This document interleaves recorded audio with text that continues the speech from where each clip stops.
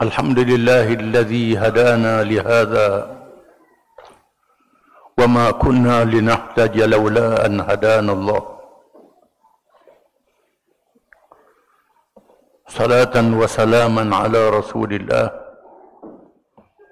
وعلى آله وصحبه ومن تبعه ونصره ووالاه أما بعد. Yang dihormati pengurusi majelis, yang dihormati Ustaz Hasan Nasruddin Hasan Tantawi, pengurusi Lajnah Dakwah Pak Pusat, selaku penganjur majelis pada hari ini, Pejabat PAS Negeri Melaka dan semua pimpinan PAS Negeri Melaka, yang dihormati rakan-rakan daripada Parti UMNO, yang berhormat adun-adun yang hadir, para ilmuwan yang ditugaskan untuk jadi panel perbincangan, ashabul fadilah, para ulama, hadirin hadirat yang dihormati dan dikasihi sekalian. Saya diminta supaya mengulas tajuk pembinaan negara dan ummah berteraskan tuntutan akidah, berpandukan firman Allah Ta'ala yang menjadi acuan dan petunjuk. Firman Allah dalam surah An-Nisa,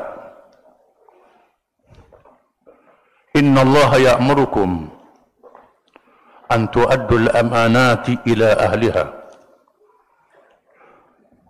wa idha hakamtum bainan nasi an tahkumu bil adl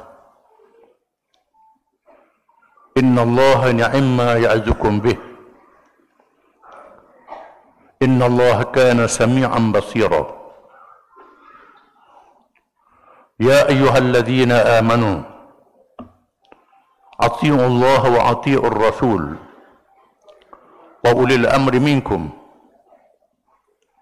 fa in tanaza'tum fi syai'in farudduhu ila Allah war rasul in kuntum tu'minuna billahi wal yawmil akhir dzalika khairun wa ahsanu ta'wila. Maksudnya, sesungguhnya Allah memerintah kamu dengan perintah yang wajib, supaya kamu menunaikan segala amanah, segala bentuk tanggungjawab, perjanjian dan ikatan. Di antara menyegahkan tugas kepada orang yang ahli dapat menunaikannya. Dan apabila kamu menghukum, termasuk memerintah, di kalangan manusia seluruhnya, masyarakat majmuk, Islam dan bukan Islam, hendaklah kamu berlaku adil. Sesungguhnya Allah menyuruh kamu dengan ajaran yang sebaik-baiknya. Wahai orang-orang yang beriman, taatilah Allah, taatilah Rasul, dan mereka yang mengendalikan urusan kamu, yaitulah para pemimpin, para ulama, para umara, cerdik pandai kamu. Maka jika sekiranya kamu bertelengkah dalam sesuatu perkara, maka kembalikanlah kepada Allah dan Rasul. Jika sekiranya kamu sungguh-sungguh beriman, yakni akidah, percaya kepada Allah dan hari akhirat, itulah penyelesaian yang sebaik-baiknya. Ini acuan yang ditunjuk oleh Allah Subhanahu wa taala. Maka Nabi kita Muhammad sallallahu alaihi wasallam merealisasikan acuan ini dengan satu perjuangan, mengajak pemimpin-pemimpin Mekah dan penduduknya supaya mendukung perjuangan ini.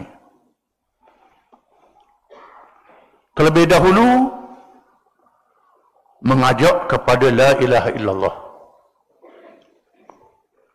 mendukung perhambaan diri kepada Allah Subhanahu wa taala dengan penuh kepercayaan. Rabbil alamin, Tuhan yang mencipta dan mengurus alam ini dengan peraturan dan undang-undangnya, dalam peraturan yang tak mungkin diselesaikan oleh akal manusia. Maka Allah menetapkan nas-nas yang nyata, halal dan haram, boleh dan tidak, batal dan sah. Dalam perkara kemampuan akal dan usaha manusia, diserahkan kepada kebijaksanaan mereka tanpa paksaan. Kerana Islam itu memerlukan keredaan dan kerelaan hati.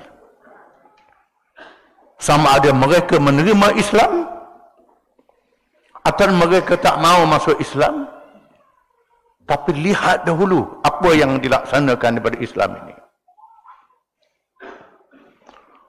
Namun mendapat penentangan yang keras daripada penduduk Mekah yang terkenal dengan jahiliyah, dengan jahat. Budayanya berperang, bukan berperang antara kaum, antara keluarga, menimbul anak perempuan hidup-hidup kerana takutkan fakir dan kemiskinan. Dipilihnya Nabi di tengah masyarakat yang paling keras dalam dunia. Kalau pilih orang Melayu jadi Nabi tak tahulah. Pilih orang Arab, bangsa yang paling keras, hidup di padang pasir, tak ada air, tak ada tanaman, wadin ghadid zar'an. Diberi rezeki oleh Allah dengan tenaga dan usaha mereka yang musafir di seluruh pelosok. Dipilih masyarakat yang begini rupa untuk menjadi model kepada seluruh dunia, dunia akhir zaman. Dunia akhir zaman. Diutuskan Rasul yang akhir, kemuncak dunia sebelum kiamat. Di zaman kemajuan sains dan teknologi, manusia dapat mencipta alat-alat yang canggih, menghubungkan antara satu sama lain, sehingga dunia yang luas seolah-olah kampung yang sempit. Maka cukup seorang Rasul sahaja untuk usul akhir zaman ini. Disebut Rasul ini dalam kitab-kitab suci agama terdahulu, dalam Taurat, dalam Injil, dalam Veda, dalam kitab agama Buddha. Dr. Zakir Naik tahu ayat-ayatnya. Ini yang dia marah kat Dr. Zakir Naik. Jangan marah pasal ini. Bincang cara ilmu, itu cerita lain, itu tajuk ceramah lain. Nabi Muhammad menampaikan mesej ini mendapat tentangan yang keras oleh penduduk Mekah. Terpaksa berjuang dengan pengikut-pengikut yang miskin, yang lemah, orang-orang muda yang tidak ada pengalaman, sehingga berjaya membentuk individu yang benar-benar beriman, yang yakin kepada kebenaran Islam, sanggup menghadapi cabaran untuk menegakkan Islam yang adil ini. Setelah wujudnya Segelintir kumpulan ini digabungkan dengan orang-orang Madinah yang datang mengerjakan haji di Mekah. Orang Madinah yang bergaul dengan orang-orang Yahudi ahli kitab, yang berhimpun di Madinah, yang mengetahui berita kelahiran Nabi akhir zaman melalui orang-orang Yahudi yang menunggu kedatangannya. Yahudi keturunan Ibrahim alaihi salam, orang Arab keturunan Ibrahim daripada Ismail. Orang Hindu memuja Ibrahim dengan Brahma. Orang Barat memuja Ibrahim dengan Abraham. Mereka yang mengkaji ilmu qiraat Al-Quranul Karim, ada ulama membaca Ya Abraham.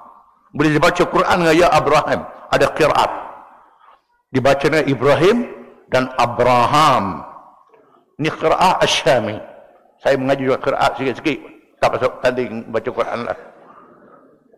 Ini menandakan titik persamaan kepercayaan kepada Tuhan. Masalah berbeza pandangan tentang Ibrahim, tentang Allah, itu tajuk yang lain. Tajuk kita hari ini dengan bagaimana negara akidah ini ditegakkan. Bila mereka datang ke Madinah, datang ke Mekah, orang-orang Aus dan Khazraj yang mendengar perbualan ahli kitab ini terus menerima ajakan Nabi Muhammad SAW. Mereka menerima Islam. Mereka mempersilakan Nabi Muhammad datang ke Madinah, berhijrah ke sana. Kita akan sambut tahun 1 Hijrah. Orang Islam mengambil sempena hijrah dengan tahun hijrah Nabi, dengan tegaknya negara. Tak ambil sempena dengan kelahiran Nabi macam Kristian, tentang hari kemerdekaan dan sebagainya, tapi hijrah itu. Maka berlakulah hijrah orang-orang Islam dari Mekah dan Madinah. Setelah dimeteraikan bai'ah yang perjanjian setia untuk menegakkan Islam oleh pemimpin-pemimpin. Bukan semua orang yang faham. Hanya yang faham saja. Ada yang menganut Islam tapi tak faham. Allah menyebut dalam surah An-Nur, wa'adallahu alladhina amanu minkum wa 'amilus shalihat la yastakhlifannahum fil ard kama istakhlafal ladzina min qablihim ayumkinanna lahum dinahum alladhi irtada lahum wa la yubaddilannahum min ba'di khawfihim amna ya'budunani la yushrikuna bi syai'a wa man kafara ba'da dhalik fa ulaika humul fasiqun. Allah berjanji kepada sesiapa yang mengerjakan, yang beriman dan mengerjakan amal yang soleh, bukan sembahyang puasa saja, amal yang soleh untuk menegakkan suatu pemerintahan yang adil. Allah berjanji kepada mereka, Allah akan beri kemenangan, memungkinkan mereka menegakkan pemerintahan yang menjadikan Islam itu berkuasa dan menukarkan keadaan daripada ketakutan kepada keamanan, dalam keadaan mereka mengabdikan diri kepadaku dan tidak menyekutiku dengan sesuatu yang lain, dan siapa yang kufur selepas itu, mereka itulah orang-orang yang fasik. Lalu Nabi menerima bai'ah, janji setia orang Madinah, dan orang Mekah beberapa orang berhijrah ke Madinah dan menegakkan suatu perjanjian dengan menyatukan orang Islam dahulu, iaitulah kalangan Muhajirin dan Ansar, Aus dan Khazraj yang telah Islam, kemudian mengajak orang yang bukan Islam, iaitulah orang-orang Yahudi, Bani Nadir, Bani Qainuqa, Bani Quraidah, dan mengajak orang-orang musyrikin yang masih menyembah berhala, yang bersedia untuk berada di pemerintahan Islam, dan mengajak orang-orang Kristian Najran bersama dengan negara ini maka terbentuklah sebuah negara masyarakat majmuk. Islam berkuasa memerintah. Mereka awalnya orang Islam adalah minoriti. Orang bukan Islam adalah majoriti. Tetapi orang Islam bersatu. Muhajirin, Ansar, Aus, Hadrat bersatu. Yahudi, Kristian, musyrikin, walaupun mereka majoriti, mereka berperang di antara satu sama lain. Kita sekarang orang Islam berperang. Orang bukan Islam kurang berperang. Ini beza yang kita kena faham dan kita kena buat perubahan. Ini kita kena faham. Ini dia. Di mana masyarakat bukan Islam yang berpecah ini, yang benci dengan padri-padri dan sami-sami mereka. Hanya segelintir padri dan sami yang bosan dengan suasana ini menerima Islam memimpin dan memerintah negara. Maka ditegakkan negara Yasrib, dinamakan Madinah. Asalnya nama Yasrib ataupun Taibah tukar pada nama Madinah. Sempena dengan perlunya masyarakat madani. Masyarakat madani, masyarakat yang bertamadun, yang menghadirkan, yang berhadarah. Kerana mengikut tabi'i dan fitrahnya, manusia itu mestilah bertamadun. Tamadun dengan Madinah, berhimpun di satu tempat ataupun tegak di atas satu ajaran yang sempurna, dinamakan ad-din, mengumpulkan mereka semua. Kerana manusia tidak mungkin hidup secara individu, secara perseorangan. Keperluan makanan, pakaian, minuman, tempat tinggal, kenderaan memerlukan kemahiran, pekerjaan dan hasil yang berbagai-bagai. Penjelasannya, sehelai kain yang perlu dipakai oleh seorang manusia. Manusia pula ada pakaian, sama ada dia Islam bukan Islam, di bandar, jakun, di rimba, mesti ada pakaian. Pakaian berkain. Kain daripada benang. Benang daripada kapas. Kapas mesti ditanam. Tanam kapas mesti ada cangkul. Ada besi. Besi mesti ada lombong. Tidak mungkin kerana saya mahu salah kain, semua saya buat kerja. Belum ada kain, cari besi dulu dalam hutan. Cari besi, lepas jumpa besi dulu, cari api pula nak buat cangkul. Lepas tu tunggu, cari benih kapas, tanam kapas. Telanjang lagi ni, tak ada pakaian lagi, tunggu. Tunggu, mati dulu baru jumpa kain. Memerlukan pembahagian kerja. Pembahagian kebolehan. Pembagian hasil antara penduduk-penduduk dunia yang perlu dikumpul dengan satu tempat yang dinamakan bermasyarakat, bertamadun, bermadani dalam sebuah bandar. Di sini maka Nabi menamakan Madinah, mengumpulkan masyarakat di situ dalam satu kesatuan dan ditegakkan sebuah pemerintahan yang hebat dalam sejarah manusia. Tidak sampai satu abad, Islam sudah menguasai 3 benua, Asia, Afrika, dan selatan Eropah. Tak sampai satu abad. Di mana rahsianya? Di sana ada 4 perkara. 2 perkara yang berkait dengan prinsip. 2 perkara berkait dengan konsep. 2 prinsip macam akidah ataupun iman, beriman kepada Allah dan hari akhirat. 2 perkara.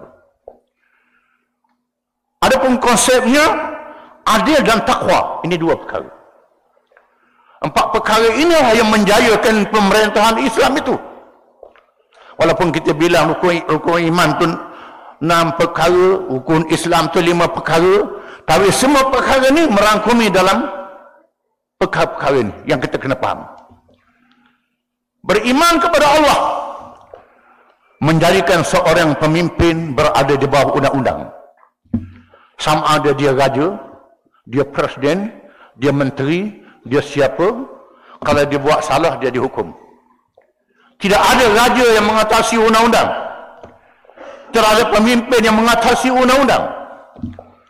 Bila timbul masalah seorang pencuri kalangan bangsawan yang melakukan satu kesalahan hudud di kalangan Bani Makhzum, dia seorang yang kaya, bangsawan, mencuri, mengikut hukum Islam, pencuri dipotong tangan dengan syarat mesti dia mencuri dalam keadaan dia ada harta, dia ada duit, pendapatan dia cukup, barang yang disimpan barang yang berharga, tempat yang betul-betul disimpan, bukan di luar simpanan, suasana ekonomi yang baik, dia bukan seorang yang bebal, cukup. Mencuri bukan barang keluarga. Kalau keluarga, utamakan silaturahmi, jangan potong tangan. Siapa dia berkelahi dua mencuri ini, tidak boleh. Terlalu banyak syarat-syaratnya. Perempuan ini cukup syarat, dia seorang bangsawan. Lalu pemimpin Arab Quraisy bermesyuarat, si puan ni seorang hartawan, malang kalau dia dihukum potong tangan. Kita mengadu pada Rasulullah, jangan hukum. Mereka tak berani nak jumpa Rasulullah. Akhirnya jumpa ni Usamah bin Zaid, cucu angkat Rasulullah yang disayangi. Minta Usamah pujuk Rasulullah jangan hukumkan dia seorang perempuan bangsawan. Bila Usamah pujuk, Rasulullah sangat marah dan keluar ke masjid menyampaikan ucapan. Ada orang mengadu kepadaku supaya dibebaskan seorang perempuan bangsawan melakukan jenayah mencuri. Sesungguhnya binasa umat di zaman dahulu. Apabila orang bangsawan melakukan kesalahan, dibebaskan. Orang yang miskin dan lemah melakukan kesalahan, dihukum. Wallahi, law kanat Fatimah bintu Muhammadin saraqat laqta'tu wajhaha. Demi Allah, sekiranya putri ketanganku Fatimah binti Muhammad mencuri, aku potong tangannya. Habisnya tak berani cakap. Apa yang menarik perempuan yang mencuri itu pun bertaubat. Tuhan masukkan berkat dalam hati dia, insaf dan sedar. Ini satu kisah. Kisah yang lain zaman Khalifah Umar bin Khattab radhiyallahu anhu. Seorang pemuda Kristian Ortodok Koptik berlomba kuda dengan anak bergomno Mesir Ammar bin As.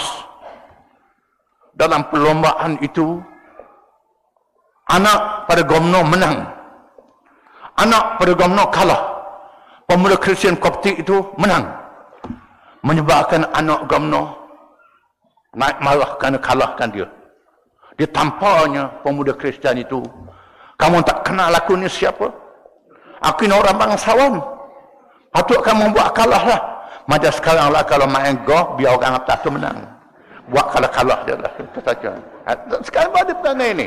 Ini, buat kalah-kalah saja. Ha? Pemuda mengadu pada ayah dia. Ayah dia bawa anak datang ke Madinah, mengadu Khalifah Umar Khattab radhiyallahu anhu. Umar jemput. Gubernur dia datang sekali dengan anak dia dari Mesir. Berapa bulan perjalanan zaman itu, bukan ada kapal terbang, ada kereta api. Datang dengan gubernur, dengan anak dia, dan sekali dengan pemuda Kristian dan ayah dia. Saya dinamakan kata, wahai Ammar, ini anakmu tampal. Pemuda ini kerana anakmu kalah dalam perlombaan kuda. Ini diajar oleh Islam. Islam tak mengajar begini. Wahai Ammar, sejak bila engkau perhambakan manusia? Ini sifat takwa, menjadikan hukum Allah mengatasi segala yang lain, menyebabkan tegaknya adil untuk semua.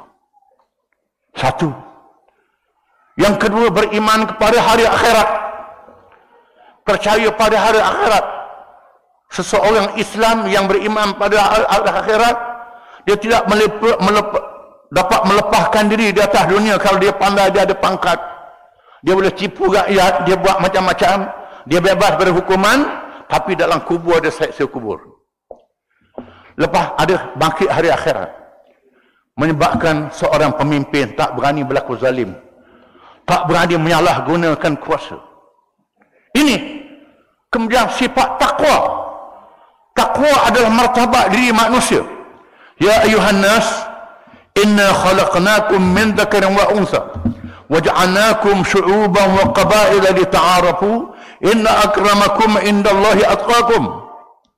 Wahai manusia, sesungguhnya kami ciptakan kamu seorang lelaki dan seorang perempuan, berbangsa-bangsa dan bersuku kaum, supaya kamu berkenalan, berhubung, betul-betul antara satu sama lain. Yang paling mulia kerana kamu yang paling bertakwa kepada Allah, bukan kerana baka keturunan, bukan kerana bangsa, bukan kerana warna kulit, bukan kerana harta. Siapa yang paling baik akhlak taat kepada Allah, dia paling mulia. Ini diajar oleh Islam. Yang keempat, adil untuk semua. Bukan adil untuk orang Islam saja. Walaupun terhadap musuh, ketika berperang pun dia adil. Ini diajar oleh Islam. Ajaran inilah yang menyebabkan Islam itu masuk ke dalam hati-hati manusia. Masuk dalam hati manusia.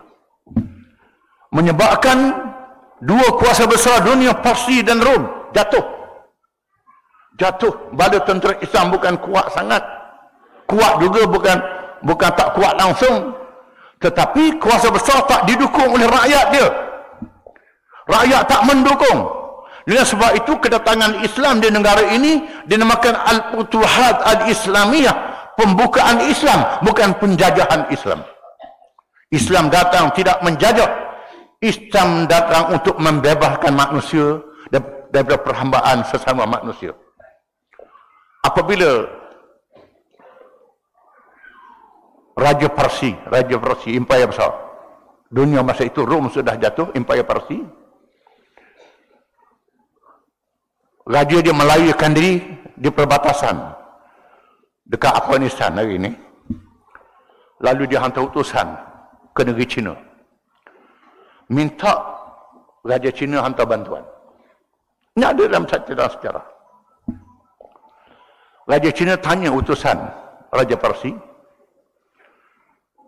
kami nak tanya kamu, apa orang Islam buat bila dia jajah yang kamu kuasa besar begitu hebat, boleh kalah dengan orang Islam? Apa rahsia dia? Lalu utusannya beritahu terang-terang, rahsianya ialah mereka memerintah dengan adil, tak macam raja kami dulu. Memperhambakan rakyat. Pemerintahan dia baik. Kalau anak raja dia mencuri, kena hukum. Raja dia salah pun kena hukum. Ini adil.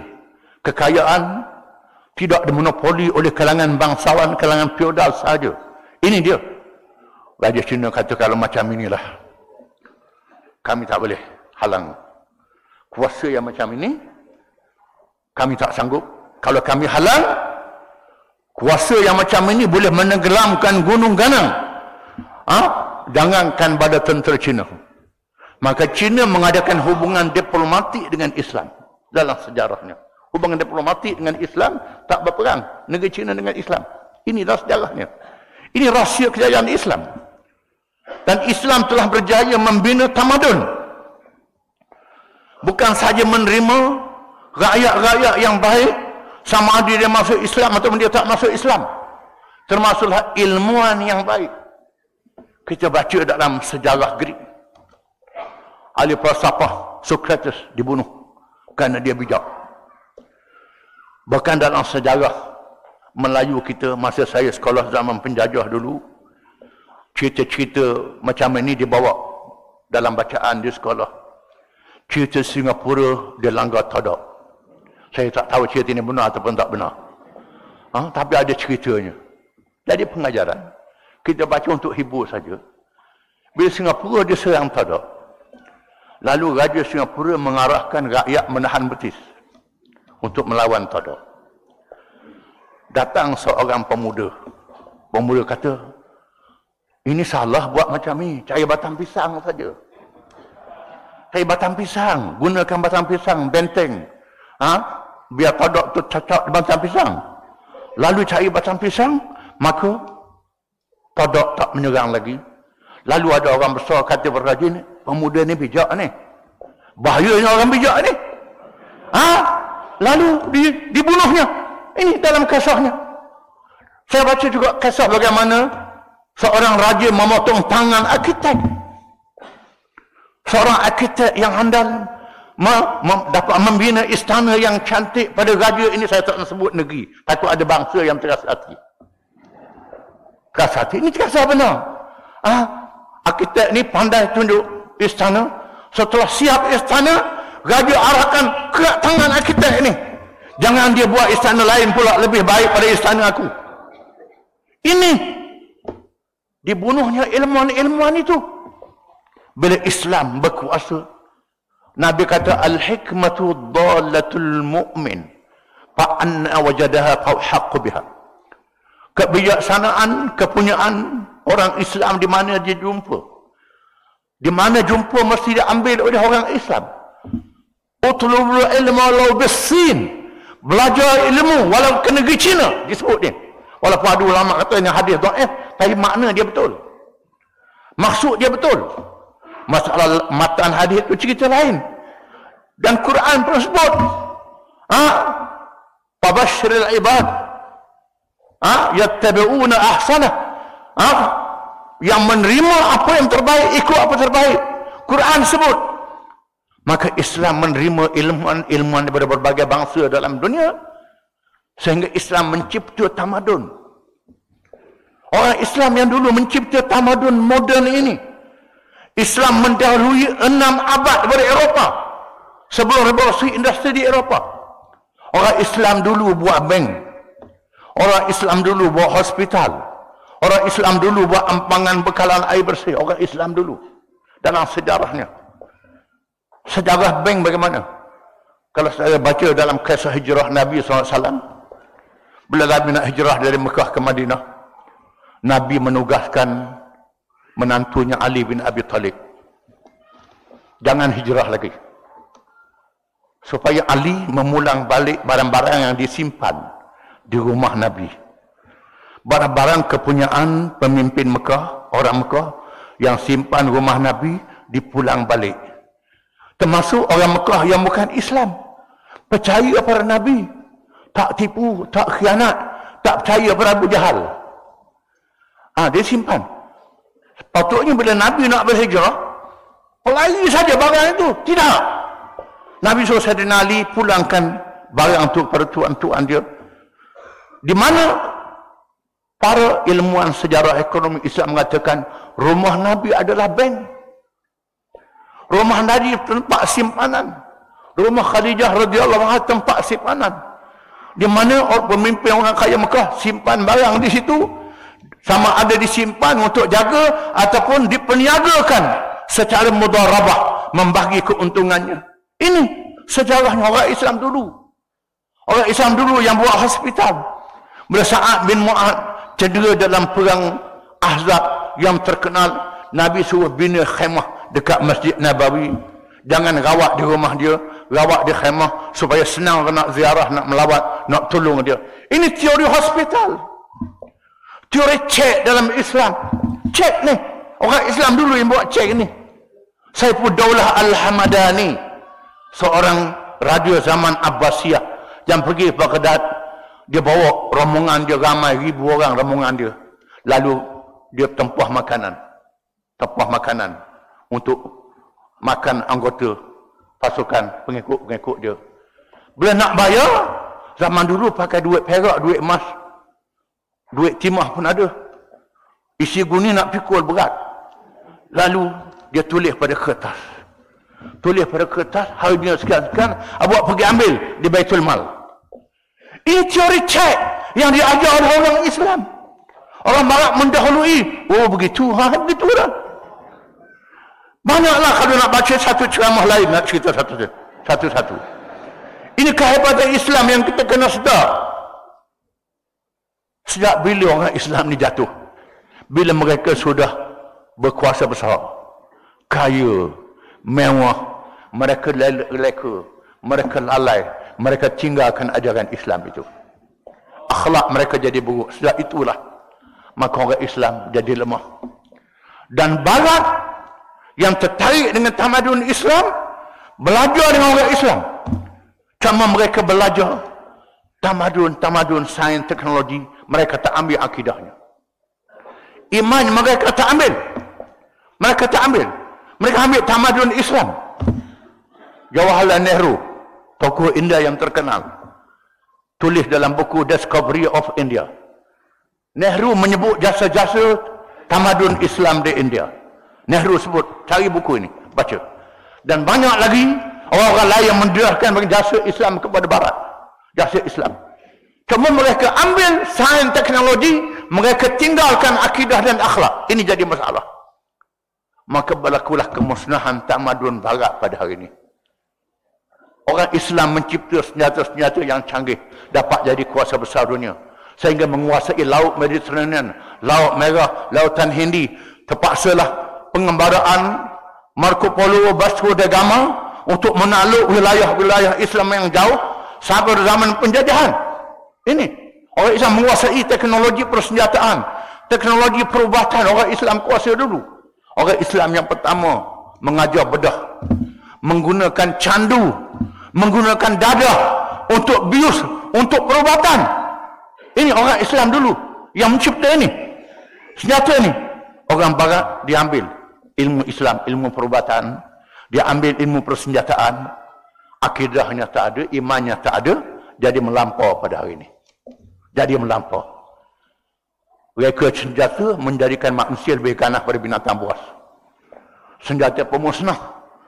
Orang Islam kalau berperang tak boleh bunuh orang tua, tak boleh bunuh kanak-kanak, tak boleh bunuh peniaga, tak boleh bunuh petani, tak boleh bunuh nelayan, tak boleh bunuh orang awam, tak boleh kacau padri-padri dan sami-sami di gereja. Ini disebut dalam hadis, tak boleh ganggu, tak boleh musnahkan harta-harta awam kecuali kerana darurat. Diajar oleh Islam. Biar orang Barat ambil teknologi ini dan mereka maju, cipta senjata musnah, jadikan manusia lebih ganas daripada binatang lagi. Senjata nuklear yang memusnahkan manusia, memusnahkan alam sekitar, musnahkan cuaca dunia. Sudah melampau hari ini. Ilmu perubatan kita gunakan untuk bius. Untuk bius dia gunakan untuk hilangkan akal. Kononnya nak tenangkan fikiran, gunakan dadah, gunakan agak, gunakan bahan-bahan yang mabuk untuk tenangkan fikiran. Bila tak ada iman, tak ada akidah, sehingga melarat sampai kita pun kena penyakit ni. Tiap-tiap kampung ada doktor yang paling cocok sendiri. Ini kemudahan tamadun Barat. Sekarang kita menyaksikan dunia Barat sedang berudum. Cuma orang Islam sudah jauh daripada Islam. Mengapa jauh daripada Islam? Bila mereka jahil, mereka dilanda oleh serangan pemikiran. Saya nak ringkas-ringkas saja. Yang paling bahaya ialah sekularisme. Memisahkan agama dengan dunia. Islam adalah ad-din, bukan religion. Bukan agama sahaja. Ad-din satu ajaran yang merangkumi segala aspek. Bukan sahaja aspek agama, aspek rohani, termasuk aspek cara hidup. Ini ada dalam Quran, ada dalam ajaran Islam. Semua cara hidup manusia ada dalam Islam. Ada kaitan dengan akidah. Bila Barat mengambil tamadun Islam, mereka ambil tamadun kebendaan saja. Berlaku pertemuan di antara gereja dengan pemerintah. Islam memperkenalkan pembaharuan demokrasi sebagai contoh. Dunia Barat mengenali demokrasi melalui demokrasi perba di Athens. Mengumpul orang ramai di stadium, buat penghutang suara, orang bangsawan, orang kaya, pahlawan saja. Hulu balang. Rakyat yang lemah, perempuan, hamba abdi, orang miskin tak ada hak. Ini demokrasi Barat. Dengan sebab itu demokrasi Barat tidak boleh mengubah kerajaan mereka. Berlakulah revolusi di England, revolusi di Perancis, revolusi rata-rata, membunuh rakyat ratusan ribu. Adapun orang Islam selepas wafatnya Nabi Muhammad sallallahu alaihi wasallam. Siapa nak jadi ketua negara? Para sahabat berhimpun di Saqifah Bani Sa'idah untuk memilih siapa ganti Nabi. Ada 3 calon. Orang Madinah mencalonkan Sa'ad bin Ubadah. Kerana kata mereka Madinah ni tapak pemerintahan Islam. Mereka tolong Nabi, mereka layak. Keluarga Nabi dan pendukungnya mencalonkan Sayyidina Ali jadi ketua negara. Adapun Muhajirin mencalonkan Sayyidina Abu Bakar. Bila mereka mendengar hadis Nabi yang dibaca, al-a'immatu min Quraisy, pemimpin daripada Quraisy. Sebabnya Quraisy adalah kaum yang mendominasi penduduk di masa itu. Pemimpin mesti pilih daripada kaum yang mendominasi rakyat supaya ada kehebatan pemimpin itu. Jangan kaum daripada kaum yang minoriti. Maka pilih Abu Bakar jadi khalifah. Akhirnya mereka bersepakat. Ahlul Bait, orang Madinah setuju Abu Bakar jadi khalifah. Begitulah Umar, Uthman, Ali.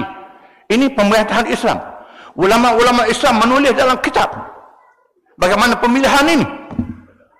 Abu Bakar, Umar, Uthman, walaupun caranya beza, tapi konsepnya ialah kuasa rakyat yang mendominasi penduduk. Ini di sini orang barat kenal demokrasi, faham demokrasi, berlaku demokrasi moden. Tapi mereka pisahkan daripada agama, tak ada dosa dan pahala. Khususnya pertemuan antara gereja dengan yang berkuasa. Gereja kata dia ada kuasa mengampunkan dosa, kuasa macam-macam, kuasa padri ini. Pemerintah kata dia ada kuasa. Akhirnya nak selesai masalah, gereja asing, politik asing. Kemudian berlaku revolusi industri, kemajuan sains. Dalam kitab Bible Kristian tak ada sains. Tak ada tentang masalah perubahan dunia ini.